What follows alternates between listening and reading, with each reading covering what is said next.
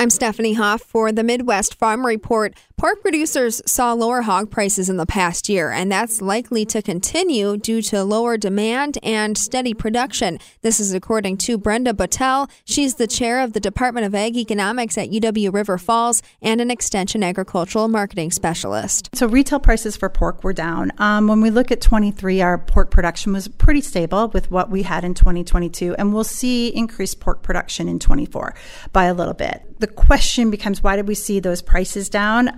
Basically, that's a weakening of the demand on the pork side because we had the same amount of production. We saw a little bit of increase in exports, but we just weren't able to keep up that demand in the U.S.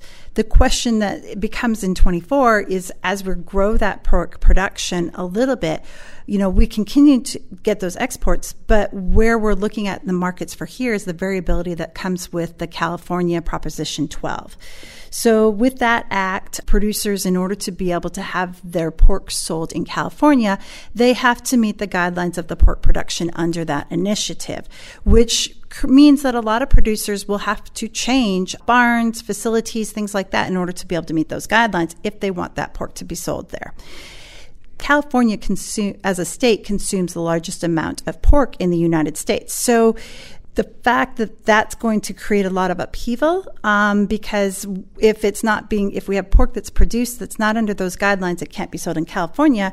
Is it then going for the export market? Is it then going to other retail stores to other states within the United States? That's going to create a lot of variability and a lot of uncertainty yet in 2024 for those pork producers, and they're very concerned about that, because a lot of producers are questioning if this is the way that it's going. Should we liquidate? Should we try to grow? Those are a lot of questions. Are Wisconsin pork producers impacted by this as much as maybe, producers in other states? Because it affects the entirety of the market in this way, yes, the Wisconsin producer is affected as well. It's not just California, though. I mean, Massachusetts is talking about setting up their own state regulations. Is this something that's going to continue, this variability? Well, from an agricultural perspective, as you said, it does become a little bit concerning if you have all these different states that impose production guidelines, and they could all be very different. So what we could end up creating is, I'm a producer in this state and I'm producing and it can only be sold in this state, how it goes. So there's a lot of uncertainty within the agricultural market, and that's going to throw, if that does go down that road, that's going to throw a lot of upheaval in basically our supply chain. Is this a question that you get from producers? Are they starting to plan to have to meet California's requirements, or are they opting not to? It's very variable. Some have chosen not to. Some have chosen to be able to meet those production guidelines.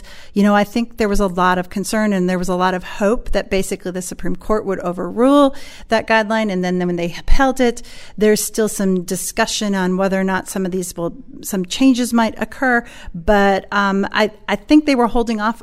You saw some producers who were making changes already, but I think a lot were holding off on trying to make those changes in the hopes that would have been overruled. Brenda Battelle along with us. She's the chair of the Department of Agricultural Economics at UW River Falls, and she's an Extension Agricultural Marketing Specialist. Not only does she expect similar market trends for pork in 2024 with low consumer demand and steady pork supply, but state regulations regarding how pork is raised adds volatility to the market. For the Midwest Farm Report, I'm Stephanie Hoff.